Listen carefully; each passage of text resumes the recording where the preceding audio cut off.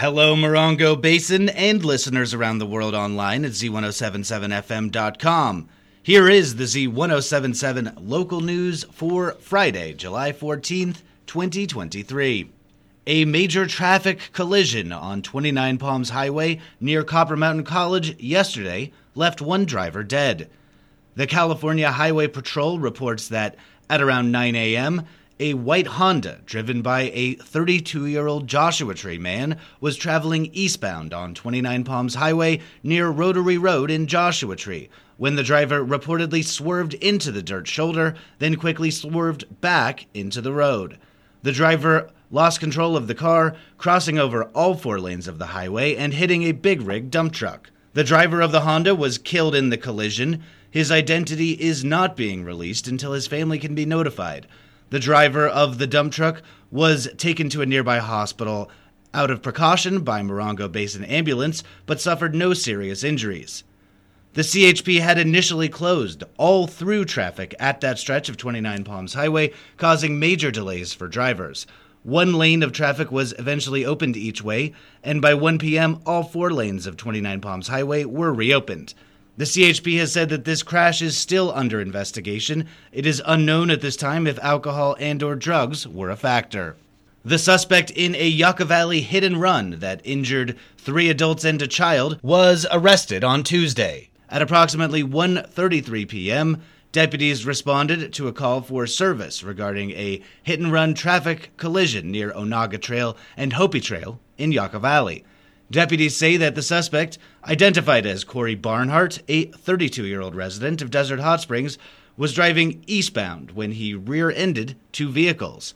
Passengers in the 2 vehicles, including a 4-year-old and a 13-year-old, both residents of Morongo Valley, and a 20-year-old and a 22-year-old, both residents of 29 Palms, all reported injuries to deputies, though no one received medical attention at the scene.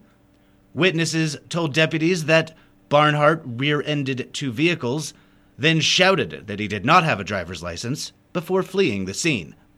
Deputies investigated the incident and located Aaron Barnhart, arresting him for investigation into hit-and-run with injuries, and he was booked into the Morongo Basin Jail on $30,000 bail. The Morongo Valley Community Services District Board of Directors meets in special session tonight to appoint a new director. Online news editor Robert Hayden joins us with more. For the second time this week, a new director will be appointed to the Morongo Valley CSD Board, which oversees the Morongo Valley Fire Department and Covington Park. On Tuesday, the San Bernardino County Board of Supervisors appointed Lynn Watts to the 5-member Board of Directors. There's still one additional vacancy to fill after 2 directors resigned earlier this year. With Tuesday's appointment of Watts, the Board of Directors is expected to meet tonight and appoint a 5th director. The CSD Board has not met since April, owing to a lack of quorum on account of Director Michael Emery's refusal to attend meetings. He is not expected to appear at today's meeting. With Watts appointed, the board can meet quorum requirements without Emery's attendance. The only item on today's agenda is the appointment of a 5th and final member to the board. The list of applicants include Crystal Lynn Conrad, Lori Craven, Lance Fisher, Stephen Hayden, Eva Rowles, and Eric Weston. With this appointment, the CSD Board of Directors is expected to attend to urgent business that has been delayed for several months at Wednesday's regularly scheduled meeting. Today's meeting will be held at 6 p.m. at Covington Park in Morongo Valley. Reporting for Z107.7 News, this is Robert Hayden. A mini water park is coming to Yucca Valley each Friday in July. The town's recreation department is transforming the north lawn of the community center into a miniature water park for children under 8 years old. From 10 a.m. to 12 p.m., the lawn will be filled with slip-and-slides, splash-in wading pools and water playlands, and run-in sprinklers. The event is free and children must be accompanied by a guardian. Get wet each and every Friday until August 11th. For more information, visit yucca-valley.org. For those about to rock, we salute you as you come to Tortoise Rock Casino tonight. You better be back in black because the Jack, an AC/DC tribute act, will be performing at Tortoise Rock Casino tonight as part of their free outdoor concert series, and they'll shake you all night long. It's going to be the biggest ball of all, but it will be cheaper than the cost of any dirty deed because it's absolutely free. This free concert series, called Live at the Rock, is running every Friday through the end of August and features a fantastic tribute band playing hit songs at the casino's outdoor stage. All shows begin at 8 p.m. at Tortoise Rock Casino in 29 Palms. For a list of upcoming acts, see this story at Z107.7fm.com or visit tortoiserockcasino.com. There will be a craft fair and farmers market tomorrow morning in Johnson Valley. Hosted by the Johnson Valley Improvement Association, craft makers and merchants will be selling fine wares from 9 a.m. to 2 p.m. There will be a breakfast served from 7:30 a.m. to 10:30 a.m. There's still space for vendors to sign up at a link in this story at Z107.7fm.com. Go shop local tomorrow morning at this craft fair and farmers market held at 50567 Quailbush Road in Johnson Valley. Earlier this year, with funding from Measure K, the town of Yucca Valley decided to upgrade Essig Park. As the designs progressed, the town reached out to residents for input. They sent questionnaires out and held a community outreach session at the town hall. The proposed ground treatment for the small and large gated dog enclosures is a sensitive issue for residents. Small dogs like to run to the fence and play with the larger dogs.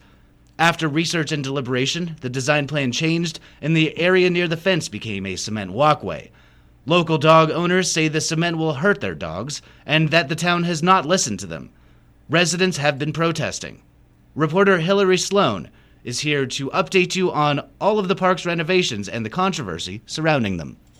The Essig Park project includes a 1.5-acre dog park, fenced for large and small dogs. That project has begun this month. The section under scrutiny is the walkway next to the fence, particularly on the small dog park side. Small dogs love to play with the big dogs and chase them back and forth along that section. The plans call for concrete. Concrete sidewalk is also a consideration for dog owners with mobility issues. Resident and dog owner Myra Kennedy told me she was told by council members since February that there would not be concrete in the dog areas. She now feels betrayed. In an interview, Deputy Manager Shane Stickles said, "The original plans called for those walkways to be concrete. The project came in over budget and as part of the town's cost reduction efforts to bring that in line with the budget,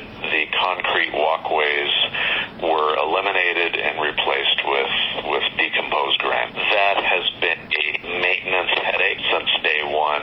So the plan from staff's perspective on the park has always been those would be concreted at some point in time." The complaint owners have is the concrete path will burn the small dog's feet during the hot months. The Yucca Valley VCA Animal Hospital confirmed that burnt paws are a problem, and the dogs don't always know they are being burnt. The reseeding of the grass section will be a great relief, but residents are still looking for the areas next to the fence to be concrete-free. The walkway is not the only design problem. The small dog park needs to be bigger for the amount of dog owners and dogs that go there daily. I think, as you know, there were some individuals that were up at the construction site on Monday when the concrete was being poured. I heard there were about 20 up there, and about 7 or 8 came down here to our building, and we had probably a 45-minute conversation with them. And the two primary points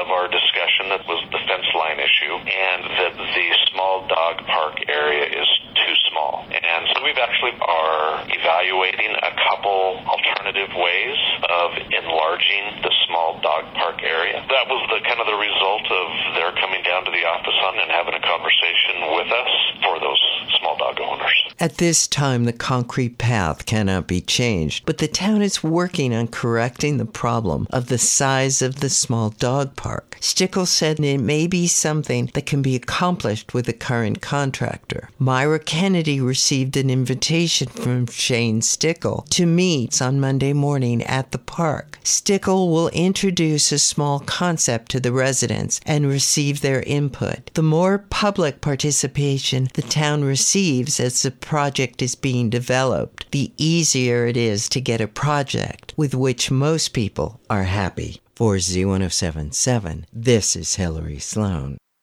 And finally, the Rotary Club of 29 Palms inducted new officers on Wednesday. Dan Mintz was sworn in as the president of the club for 2022-2023. The rest of the board consists of Secretary Gary Daigneault, Treasurer Sandy Smith, Past President Liz Meyer, President-elect John Cole, Membership Chairman Pat Welch, Club Service P.J. Welch, Community Service Randy Council, International Service Anna Stump, Youth Service John Cole, Club PR Jamie Waite, and At-Large Frank Lucchino. The mission statement of Rotarians worldwide is to provide service to others, promote integrity and advance world understanding, goodwill, and peace through fellowship of business, professional, and community leaders. The 29 Palms Club was chartered in 1948. That's our local news. Hear local news 7 times a day, 7 days a week at 7, 8, 9, noon, 4, 5, and 6. If you hear news happening, let us know about it. Email us at tips@Z107.7fm.com.